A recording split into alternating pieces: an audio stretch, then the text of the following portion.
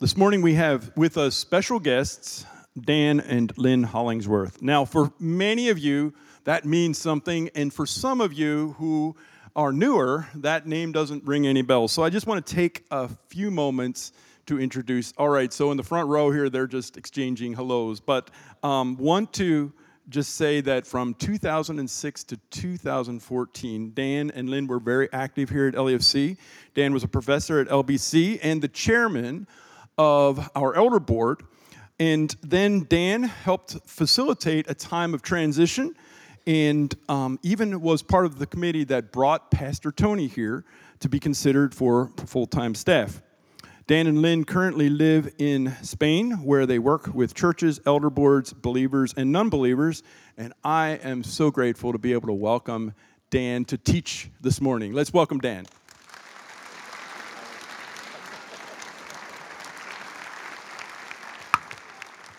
Hey, it's great to be home. It really is. It's good to be here. We came back for Son's wedding.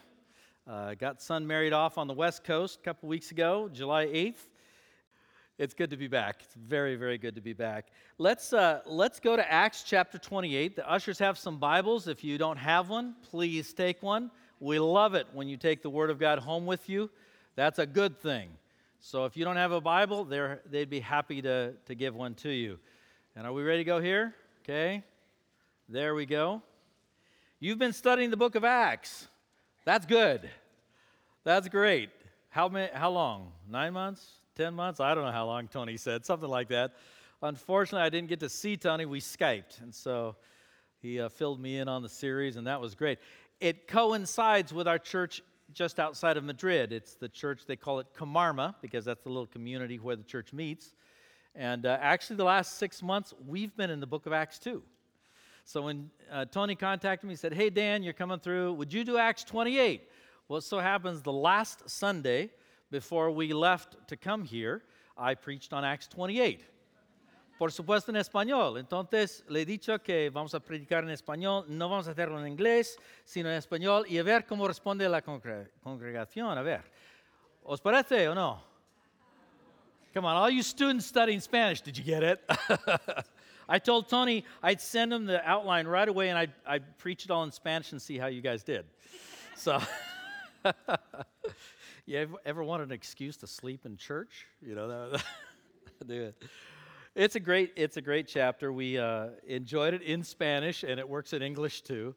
We are in chapter 28, and although we're going to look at several things, we will focus especially on the last half of this chapter. This is a chapter that when I started to read it, a lot of people preach it as they had hard hearts, and I'll show you what all that means. But really, when I read this chapter, what I saw were some men and women who claimed to be people of the Word and claimed to have everything together and claimed to be very correct religiously. Sound familiar? And they had diabetes, spiritual diabetes. You know what diabetes is, right? Matt just offered to give you caffeine and sugar. And people like me are going, don't do it. Come to the seminar, but bring your no sugar or something. Why? Because diabetes is something that's really serious, isn't it? And here in the chapter, we're going to see people with spiritual diabetes. You've been in the book of Acts, and it's been a great book for you, I'm sure. Remember this one, however many months ago it was? Acts 1:8. You got to be witnesses in Jerusalem, Judea, Samaria, the ends of the earth. And how many of you have been in Jerusalem? Okay, so it was your job to evangelize Jerusalem. And how many have been in Judea? Come on, raise your hand, Diane, that too. Obviously, what he's talking about is you need to be witnesses right where you are, correct? Praise God for those tents out there and the prayer walk around your neighborhood, because we have got to do that. I am not an evangelist, but I've been on the mission field most of my career. But I'm not an evangelist, honest. I'm not a church planter, okay? But I have the responsibility to be a witness. My God's big. My God is big. My God has restored my life, and He can restore your life. I don't have to be an evangelist. I just have to be a witness. which means first I have to experience it firsthand. And then God says, Dan, your story is different than everybody else's, so just tell your story. Don't try to preach the way somebody else did it. Just tell your story, and that's being a witness. First, where I live, I did ask them how come they didn't have a map for Spain for my neighborhood. So it's on that list, you know. It's up there. Jerusalem, Judea, we're on the ends of the earth, okay? The Romans literally thought Spain was the end of the earth, okay? You fall off afterwards. There's a place up in northwestern Spain that's called Finisterre, which means in Latin, end of the earth. They literally thought. And anybody who got in trouble with the law would head to the Rock of Gibraltar, hang a right, and go to the Spanish city of Cadiz, which is the most desolate, barren place on the face of the earth. And it was where all the murderers and thieves and everybody else went at that time. It was where Jonah was going. Yeah, to get away from God, because God didn't live past Gibraltar. Interesting, huh? So, go to the ends of the earth. Come help us pray for our neighborhood, right? And we have missionaries here on the other ends of the earth. So we're supposed to be going to the ends of the earth. The book of Acts shows us, not just Paul, but the other disciples, as they do this thing of going out being witnesses. And they meet up with opposition and challenges, and it's a tough one. It's a tough one. So as I'm reading chapter 28, the last chapter in Acts, well, this is really weird to end your book with a problem. But it is a problem, and he ends the book this way, Luke does. He talks about what's called here in our country and other places, the silent killer. Verse 27 says this, the people's heart has grown dull, their ears they can barely hear, and their eyes have closed. So those of you who have experienced diabetes, by the way, it's not just for old people with no hair, okay? It's also for young people, and children have it, correct? Now, the doctor scared me one time with a blood count, right? And he says, if you don't do something, what happens with diabetes? What starts to happen? The nerves get weak, you start to lose feeling, things stop functioning, various things stop functioning. It's not pretty. Eventually, they start to lose their eyesight, the hearing goes away. They have serious problems. The problem is they tell us that about 56% of people who are diagnosed with type 2 diabetes had no clue they were even close to it. And they go in the doctor and they get shocked. So I'm what they call pre. The doctor got there and said, if you don't do something, you're going to be one. So what do? They say, you're pre, you're whatever. What do? They make you take a test. A lot of tests. They start poking you and doing all kinds of weird things to you, right? So you're taking these tests, and the test, when presented with the truth through the test, your reaction reveals your heart condition. I went home and told my wife, no more sugar. And that was 4 years ago, and I don't do sugar now. It took me about a month of getting over the habit. And now, honest, you can shove ice cream in front of my face, and I won't take it. But I had to react to hearing the truth. And when we hear the truth spiritually, we're given the opportunity to react. And our reaction reveals whether our heart has become hard or not. Our reaction to the test reveals whether our heart has become hard or not. Okay, let's go to Acts 28. Got to give you the setting here. Chapter 28, here's the context of it, okay? Once safely on shore, who's we? You guys have been in Acts, so you already know. It's Paul and who else? Who's writing? Luke. Who else is with him? I don't know, but others. Okay. We found out that the island was called Malta. The islanders showed us unusual kindness. They built a fire and welcomed us all because it was raining and cold. They had s'mores together. Oh, come on, it's a fire, right? What had just happened to them? Shipwreck. He got wet. It's normal. They built a bonfire. Oh, good. Get out the hot dogs, the marshmallows. Let's have a good bonfire here. And something happens in this paragraph. What happens? You know the story? A viper, a snake, a venomous snake grabs onto his wrist. And the people all say, murder. God caught up with him. And Paul takes it over the fire, barbecues the snake and lets it fall off. Off goes the snake. So then they say, he's a god. He didn't die. Paul said, would you people just sit down and just get back to your s'mores? Let me explain something here to you. If you read through this text, you will find that Paul, as he's transitioning to Rome, he's headed to Rome. That was his goal. But he's in transition. He hasn't gotten there yet. He is living a life of extreme confidence. Chapter 27 with a shipwreck, we're going to die. Paul says, just hang with me and you'll be fine. No, we're going to die, Paul. No, just stay here. We'll be okay. I mean, talk about trust. We came in on Friday from the West Coast, from Seattle, and they were canceling flights like crazy on the West Coast, anything headed to this area because of the storm.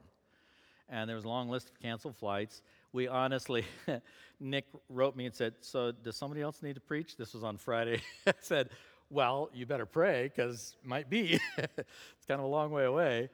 And so we were praying a lot, got to the airport, and they were letting us get ready to get on the flight. And then just as they're ready to start boarding the flight, they come on, because of the weather on the East Coast, and I'm going, oh, great, here goes. They're going to cancel this flight or something. Fortunately, the pilot or somebody was smart enough to ask for a reroute. So we flew up over Canada and then down. And they did say, oh, by the way, the last hour is going to be a little on the rough side. So, people were pretty scared about it. It was about 10 minutes of really rough. But otherwise, we got in. We were fine.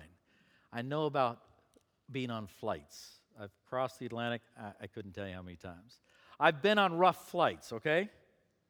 So yes, I worry about them. But you know what? If God has convinced you you're going someplace, you have this amazing confidence. And that was Paul. He's in a shipwreck. He's got a snake hanging on his arm. And he's like, no, God's got this under control. I was like, I'd be freaking out. But God's got this thing under control. I've got confidence because I have trust in a big God. Remember, he's supposed to be a witness? Why do you think God allows all of us to get turbulence in life? We don't have to be the perfect Christian and not have any fear, even though the plane's doing this, okay? I got fear. I pray, Lord, get your hand underneath that airplane, please. Praise God for engineers and pilots, but put your hand under this thing. Yeah, that's normal. But the confidence that even if I have fear, I keep on going, that's what the world needs to see. The world's rough. Life is rough. They need to see people with, well, I don't want snakes, but they need to see people with rough waters saying, I trust God. The second thing, though, here, it's interesting. Verse 11, after 3 months, we put out to sea in a ship that had wintered in the island. It was an Alexandrian ship with the figurehead of the twin gods Castor and Pollux. Why in the world did Luke include that? I mean, who cares, right? Well, this god with twin heads was the god of marooned sailors, shipwrecked sailors. So obviously what they did was they stuck it on there saying, be happy, God, so we can get to our next place. On one hand, Paul showed them trust in the real God. On the other hand, it didn't matter that he got on a pagan ship. And it reminds me that we need to go where the pagans are. I know we live in a pagan society. I get it. I read the news too, okay? I don't like what's going on either. But you know what? God has trusted me to be alive right now to testify to the people right now. Did you ever think about that? I don't like all the movements going on either. They gross me out. They gross me out. I get upset that they're ruining society. And God asked Dan, you be here right now to be a witness to those people. To love those people right where they are in all of their stupidity. Forgive me, but that's what it is. And to love them anyway. Not to condemn them, but to say Christ is the answer. Period. Amen? That's what Paul did. Then look what he did. We put in at Syracuse, stayed there 3 days. From there we set sail and arrived at Rhegium. The next day the south wind came up, and the following day we reached Puteoli. There we found some brothers who invited us to spend a week with them, and so we went to Rome. The brothers there had heard that we were coming, and they traveled as far as the Forum of Appius and the 3 taverns to meet us. At the sight of these men, Paul thanked God and took courage. And then the next verse, he gets to Rome. Would you please underline verse 15, that last phrase, thanked God and took courage. That's what missionaries do. We are back here because you have no idea how grateful we are for LAFC. You say, yeah, Dan, because they support you. No. Because you're an example of faithfulness to the task. And every time we come here, yes, we thank God for you. But we thank God, and the word there is to grab, to just grab hold of. It literally is to grab courage so that you can go on with it. Where was Paul going? Rome. What was going to happen in Rome? Trial and? I'm convinced Paul knew that he was going to go there and testify, but that he was also going to die. It's the end of his life. He knows death is probably what waits him in Rome. He knows God's going to take him to Rome and then die. How would you like that? Great, I'm going to get on a plane and I'm going to die at the other end. Good. Yeah, so he needed courage. He needed the believers to let him say, hey, man, thanks for praying, and take courage to go back to the battle. If you ever want to know what to pray for missionaries, do that. And the next time missionaries come here and they say, hey, thank you, don't take it lightly. What we're really doing, all of us, is grabbing courage to get back to the task. A year ago, I was here telling you about a church fighting to the death. And this year, it's now a church with normal church problems, which doesn't sound real good, but it's a whole lot better than where we were. Because you prayed, because thank God, but we needed courage. Why do missionaries keep showing up? Is it to always get money? No, you know what? Sure, you got to pay the bills, but you know what? Most of the time, you're walking through here looking for courage to keep going. Paul took courage. That's what you pray for your missionaries. Pray for them. Now, I don't know what missionaries here from LAFC you support. There's a board right out here in the hall with a prayer guide, which you should read. I don't know all the people on there, but I look at that thing, and Nick even this week sent it to me, and I'm reading, I'm going, wow, I need to pray more. These missionaries can't even name the country they're going to. I can tell you to come lay on the beaches in Spain if you want. But they can't even tell you the places some of these missionaries where they work because it's so dangerous. Tell me, people, what do those missionaries need? Courage. Courage. We work in an unreached country, meaning the church has no influence. Meaning, you want to know what this country is going to look like in 30 years? Come over, I'll show you. Europe is postmodern, pagan. They don't even talk about it. Guess what? It's what everybody is. I mean, you want to talk about sin? We can show you sin if they want to see it. I don't want to see it, but it's there. We need courage to be witnesses in those contexts. You know, I look through that list, and I go, oh, Lord, man. I've got the list here because I was reading it this week going, Lord, they're in Thailand. They're in Papua New Guinea. These missionaries are completing the book of Acts. And we need to pray for whoever your favorite one is and get 2 or 3 more, okay? And pray for courage, because that's what missionaries need more than anything else. You promise me you'll do it? Oh, do it. The information's right out there. The missionaries really are living out the book of Acts. I love this word. It's called global. It actually came out of the business world, but missions now talks about it as well. Think global, act local. That's what, again, those tense are out there. You're acting local. But see, this text is global. This is Rome, okay? So you're thinking global. You're realizing, thank, courage, pray, witness, and you're doing it right here. That's what missionaries are doing as well. Okay, let's go back to the text. What happened in the text? We're down in verse 17.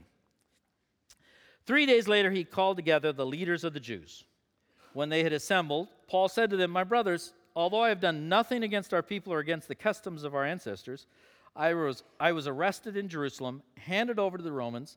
They examined me and wanted to release me because I was not guilty of any crime deserving death. But when the Jews objected, I was compelled to appeal to Caesar, not that I had any charge to bring against my own people. For this reason I have asked to see you and talk with you. It is because of the hope of Israel that I am bound with this chain." They replied, "We have not received any letters from Judea concerning you, and none of the brothers who has come from there has reported or said anything bad about you. But we want to hear what your views are, for we know that people everywhere are talking about this sect," or add in the word cult.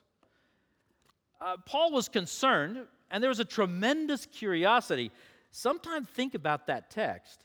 The Jews who had accused him and wanted him dead didn't even have the integrity to send charges or a letter to Rome, and it took Paul over 6 months to get there. They were cowards. And that's often what gossips are, by the way, or slanders. People who slander others they're just cowards. They won't even show up. So there's curiosity with the Jews here. They're going, "Well, we didn't hear anything about that, but we're curious because we know you're part of a cult." Now, Lynn and I understand this because in Spain, we're part of a cult. You didn't know you were supporting missionaries that work with a cult? Yeah, you're supporting missionaries that work with a cult. We're a very dangerous cult. Did you know that? We take people away in the summertime and brainwash them. Did you know that? Yeah, it's called camp. We live in a country where Protestant evangelical is considered a cult by most people. And the schools that we sent our children to years ago would do seminars on how to protect your children from a cult. And our church was number one on the list. And they do documentaries on the television, on the public stations, that talk about the cults. And they show evangelical churches in America, and they say, "See how dangerous it is?" And they try to get, of course, they show the really weird ones. But anyway, we understand because the Spanish culture and the Spanish Catholic Church calls us a cult. And people are afraid of us. They are afraid of us because we're part of a sect, a cult. And we do the same thing as Paul. We say to them, "Well, why don't we get together and meet you?" So that's what he does in verse 23. See it here, verse 23? This sounds so much like Spain. This is just what we do. So they arranged to meet Paul on a certain day and came in even larger numbers to the place where he was staying. From morning till evening he explained and declared to them the kingdom of God and tried to convince them about Jesus from the law of Moses and from the pulpits, from the prophets, not the pulpit, from the prophets. So he's using the Old Testament to tell them about the gospel. He didn't have the New Testament. It wasn't written yet. Okay? So he's using the Old Testament. Hey, did you see Moses? Moses said this. Did you ever think about that? And did you read Isaiah? Isaiah's writing here about the servant and the suffering. Did you ever think about that in Christ? So he's explaining it all to them. Remember who Paul was. Paul was a Pharisee of Pharisees. He was this intellectual guy, okay? And he could really argue the case. So he's arguing the case, telling him, look, this is truth. This is the truth. This is what you are looking for. This is what you are hoping for. This is the truth. And they went from the morning till the evening. So none of this 1 hour service stuff. They were like all day long. Yeah, bring your lunch because we're staying. Which meant they were honestly curious. They wanted to know. They wanted to know. So how did they respond? Well, here it is, the next one. I'll get that one. There we go. Look at verse 24. Some were convinced by what he said. Amen? But hang on. Hang on. They were convinced by what he said, but others would not believe. Okay, we got two groups. Got it? Verse 25. They disagreed among themselves and began to leave after Paul had made this final statement. The Holy Spirit spoke the truth to your forefathers when he said through Isaiah the prophet, go to this people and say, you will be ever hearing but never understanding. You will be ever seeing but never perceiving. In a minute we'll get to 27. There was confusion and disagreement among them. Some of them said, hey, you're right on. Someone said, no, that can't be true. And they began to disagree amongst themselves. Anytime you end up with confusion and disagreement, I will question if it's really the Spirit of God working through you. Because when the Spirit of God works, He doesn't bring confusion and disagreement if the hearts are open. Okay? If the hearts are open and the Holy Spirit shows up, what comes out of it? Come on, you know the verse. Love, joy, peace, patience, kindness. Just everything that this church is, right? Oh, come on, I've been in church a long time. When the Spirit is present, I get amazingly patient with you and you with me. When the Spirit of God is present, it's amazing what we put up with. Because you're my brother and sister. Come on, you're in family. Do you disown your family every time you have a disagreement? You'd like to. But do you do it? No. You never have tension in your family? I can introduce you to mine if you want. That's normal part of being family is tension. But when the Spirit is present, love, joy, peace, patience. And when it's not, confusion and disagreement. And that's what's going on here. Jump down to 30 and 31. Look at this. For 2 whole years, Paul stayed there in Rome in his own rented house and welcomed all who came to see him. Boldly and without hindrance, he preached the kingdom of God and taught about the Lord Jesus Christ. When we follow the Spirit of God and have open hearts, we become bold. Oh, didn't we just talk about courage? Yeah. And we see this boldness, this courage coming out because the Spirit of God is at work. And we're not creating confusion and disagreement. So why did they not respond well? Why did it happen? And verse 27 is the key. Here we go. This people's heart has become calloused. They hardly hear with their ears, and they've closed their eyes. They had spiritual diabetes. Can you imagine this conversation? He's sharing the Word of God. Have you ever done this with your neighbor?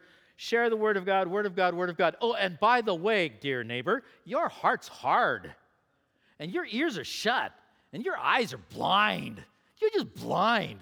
I mean, the reaction you'd probably get would be the same, wouldn't it? Paul had I don't know what he had, but he had something that allowed him to just tell the truth to these Jewish people. It's interesting. The adjective that goes with heart is this, bachuna. Fat, thick, unfeeling. It's what you get when you eat too much McDonald's, okay? Apply it to the spiritual life.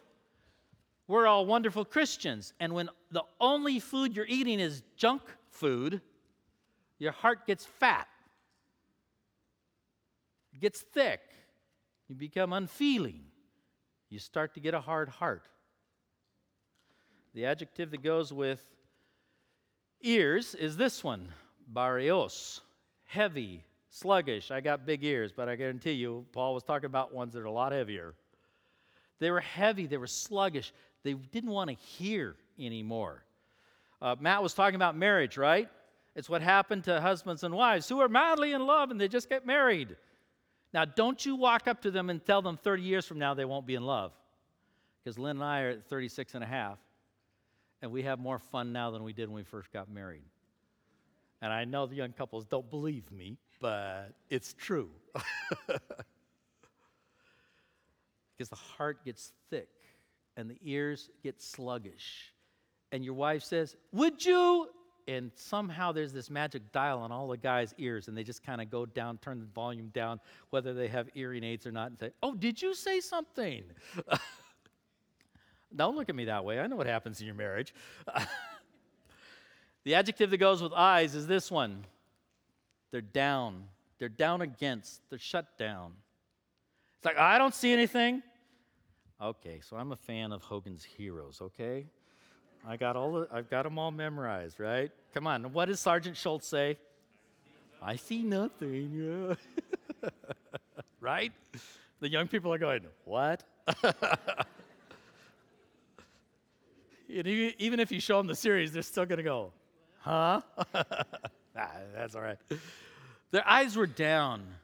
This is more than just a hard heart. This is a hard heart that has started to create physical symptoms that need help.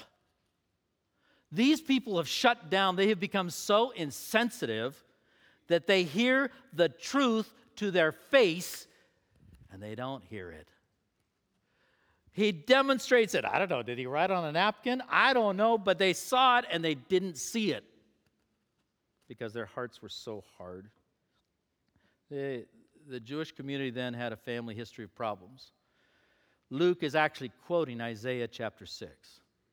In Matthew 13, you'll find this text, and in that text, you'll see that Jesus was trying to tell them the truth, and they wouldn't listen, so what did he do? He started to tell them the truth in parables. You know, like the one where the young rebellious son takes his inheritance, goes and wastes it all, comes back and gets to have a big banquet. Dad's there with arms open. Isn't that a beautiful story?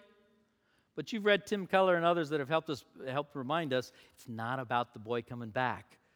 It's about the older son who was there the whole time and was jealous because he didn't get a banquet. And why do we know that? Because the next verse says, and the Pharisees were ready to kill him. Well, I don't know if Chip's here. There's Chip. Chip, good thing that we don't advise the patients that don't get it to kill their... That's just an amazing story. The Pharisees hear this parable. They realize he's telling them the truth, and their solution to the doctor who told them the truth is want to kill him. You appreciate that, right? That's what happened, people. Paul told them the truth, and they said, let's get him. Wow, what a reaction. Hard hearts. Look at John 12 real quick. I just want to read one verse or two for you. John chapter 12. John chapter 12. You can go back and look at this later on your own, but John chapter 12, a really sad text.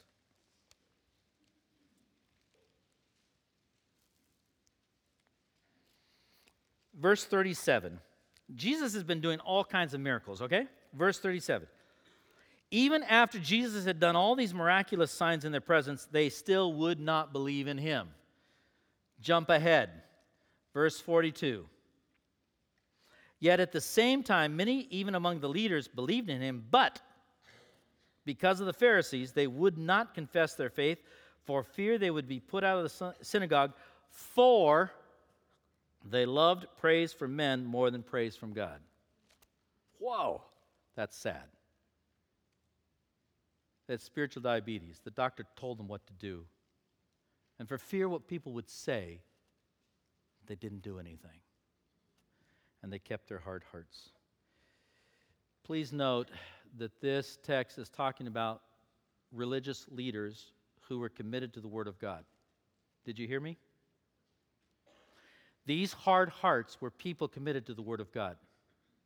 Do not criticize those Jewish leaders for not knowing the Word of God. They knew it inside and out. When Jesus talked to them, he didn't even have to quote anything. He would say, you know that it is written, because they already knew it. They had the Word of God down. Remember, I was 8 years at Lancaster Bible College. I know about teaching Bible, okay? I teach at the Bible Institute in Spain. I know about teaching Bible. These guys knew the Word of God. So what was the problem? What was the problem? Hard hearts, diabetes. They had the knowledge. They didn't have the heart. That's sad. They knew the truth, but they wouldn't listen to it. They wouldn't listen to it. There are some consequences if we do not deal with illnesses when they are pointed out to us. What are the consequences? Verse 27, the second half of verse 27. Look here. Loss of opportunity. For this people's heart, as I said in 27, became calloused. They hardly hear with their ears. They have closed their eyes. Otherwise, they might see with their eyes, hear with their ears, understand with their hearts, and turn, and I would heal them. God offered to heal them. God says, you got diabetes? I'll heal you. But you got to do this. And they refused to listen, and they missed the opportunity to be healed. 28, Therefore, I want you to know that God's salvation has been sent to the Gentiles, and they will listen. God does not choose really educated, smart people to do his plan. He chooses humble people. He chooses humble people who are willing to say, my heart's open, God, do what you want. The Jews were given the task to tell the world about the Messiah. They refused to do it, so he said, okay, give me the baton. It's going to go to these pagan dogs, like you like to call them, the Gentiles, and I'll let them do it. Oh, they lost the opportunity to participate in God's great work. Lynn and I never thought we would go back to Spain, but when God began to tell us to go back, it took us actually 2 years, okay, to understand God's will. That's how long it took us. But when God says move, move. Because if you don't, he'll give it to somebody else. I call it the Esther principle. Esther, you don't know, but what God put you here for this reason. So when God tells you to move, move. Because if you don't, he doesn't need you. He'll find somebody else.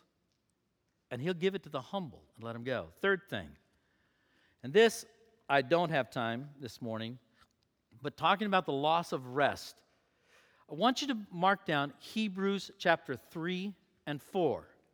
We're actually going to look at a text here as to what we can do. But Hebrews chapter 3 and 4, God literally says to us, the believers, there is a rest for you. And he's not talking about heaven. He's talking about now as well as heaven. He's saying, you're my children, I want you to rest. But you're going to miss the rest because of unbelief, because your hearts are hard. Now, the author of Hebrews, like a good doctor, God, is telling us you can have rest, you can have health, but don't harden your heart. And I'm going to give you something to help you. I'm going to give you something that will test your heart. Do you know what it is? Hebrews chapter 4, verse 12. You want to see it? Hebrews 4:12. We're getting close here to the end. Look at Hebrews 4:12. Or do you know by heart? Do you know by heart? What's it say? The Word of God is living and active, and it's sharper than a what? I don't have to explain that in Spain. Because in Toledo, Spain is where they invented the Roman short sword with two edges that were sharp. And they get that. Yeah, what's the sword doing? Yeah. Look at verse 13. I bet you never went on to that one. Nothing in all creation is hidden from God's sight. Everything is uncovered and laid bare before the eyes of him to whom we must give account. Doesn't that sound like going to the doctor? They always make you take off your clothes. You're like, right? You're naked and you're going, punch, punch, punch, punch, punch, punch, punch, right? Chip doesn't do that, I know. Or do you? Yeah, look at that. You're laid bare. Doesn't that sound like a doctor to you? It's just that he's using a really big knife, okay? A sword with two edges. Why? Because he's getting down to what's really inside that you can't see, to see what's there, to dig deep down inside.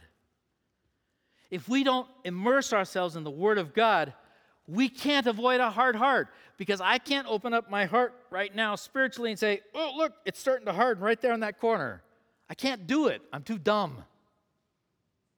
And so I have to immerse myself in this Word, because in my foolishness, the Word begins to say, Dan, did you see that?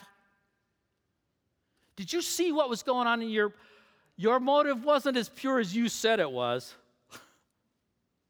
You're maybe not as smart as you think you are. The Word is amazing, and I don't know how it always works. A year and a half ago in the church there in Madrid, we were in a serious conflict, and the biggest problem was I began to realize that our really good friends that are in the church were part of the side that were not following the Word of God. And at that point, I'm going, Lynn, I think we have to put God and His Word above friendship. 25 years worth of friendship. It took us 3 months to pull the trigger. because we had to go home and keep our mouths shut and immerse ourselves in the Word. And I honestly will not point to one verse where God gave me a vision. None of that. It's just that 3 months, I mean hours. I'm not exaggerating. Lynn would walk in and say, hey, Dan, did you see this verse? And I go, hey, did you see that verse?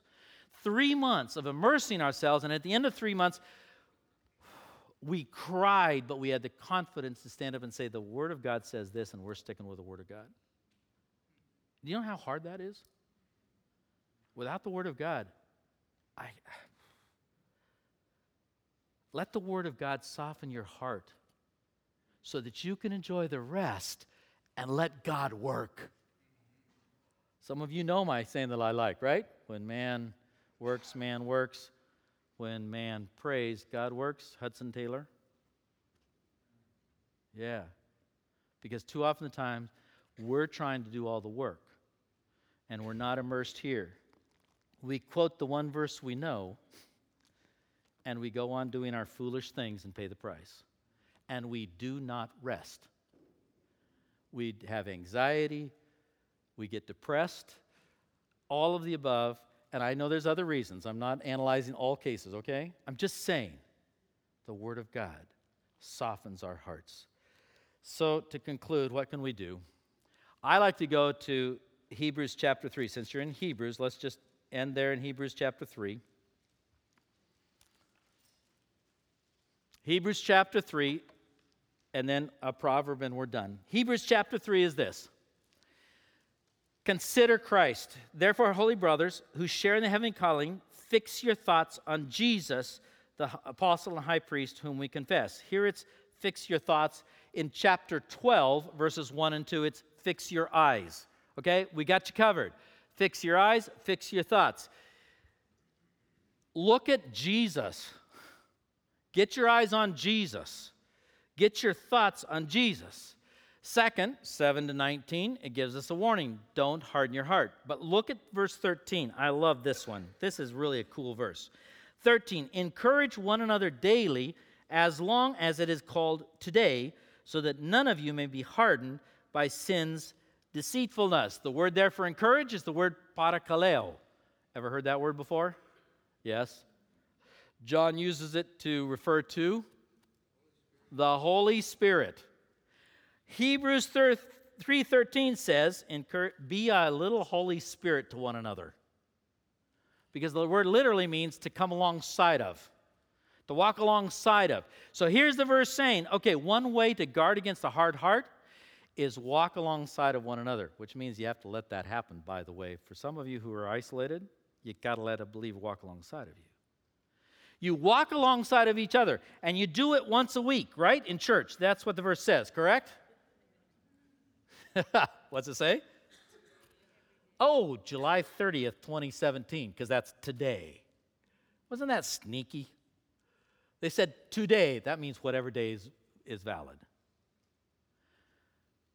The necessity of fellowship, to walk alongside of, to be close enough. As a pastor, I've seen so many Christians fall. And invariably, although they had friends, although they came to church, they didn't have somebody close enough to say, brother, your heart's getting hard. Sister, I don't know what you're hearing, but it's kind of suggesting that your heart's a little bit on the hard side. You know, your response to that other believer shows a little bit of hardness there. Whoa, that's really direct, isn't it? None of this passive-aggressive stuff. You love your brother, you say, brother, I love you. Your heart's getting hard. I know it was unfair. I know it was unjust, but your heart's getting hard. When you pray for Spain, pray for the hearts of the people, okay? But more pray for my heart. Because in the day that my heart goes hard, I'm useless. So pray for my heart that it's soft. Walk alongside of us. And then to end with the proverb that you all know. Proverbs, you know Proverbs, right? What does it say about your heart? There it is. Proverbs 4:23. You know that one, right? You use it with the young people to tell them to keep pure lives. I got news for young people. Remind your parents that it's also written to them, okay? Because it says guard your heart. Why? Because when your heart goes hard, you stop hearing the Word of God, and you stop seeing what God's doing, and you miss the rest. If the doctor tells you you have diabetes and you do nothing, what do they call you? Dead. I like that answer better. I was going to say fool. Dead is better. Yeah. That's true. You got diabetes, your numbers are way up there. I'm going to keep going my way. And we're all at your funeral, correct? So how about spiritual diabetes? We're not talking about the people on the street, we're talking about believers. That's why as we sing this last song, we want to pray, Lord, open the eyes of my heart. Don't let my heart get hard, Lord. Don't let it get hard. Lord, thank you so much for your word. May we hear it always. May we be sensitive to your spirit. May we enjoy the rest that you intended for us. Thank you in Christ's name. Amen. Heavenly Father, life can be really, really rough. It can be unfair. It can be tragic. But Father, in the midst of all of that turbulation, and in the midst of all of that bouncing around the skies, hear my prayer, Lord. Speak truth to my heart and keep my heart soft. That's our prayer this week. Easy to talk about on Sunday, tough to live during the week. But Lord, may this week be a week of allowing your Spirit to touch the hard parts of our hearts, softening them, treating us so that we become healthy, alive because of your word. Thank you in Christ's name. Amen. Thank you again for allowing me to share. Have a great week in the Lord. Thank you.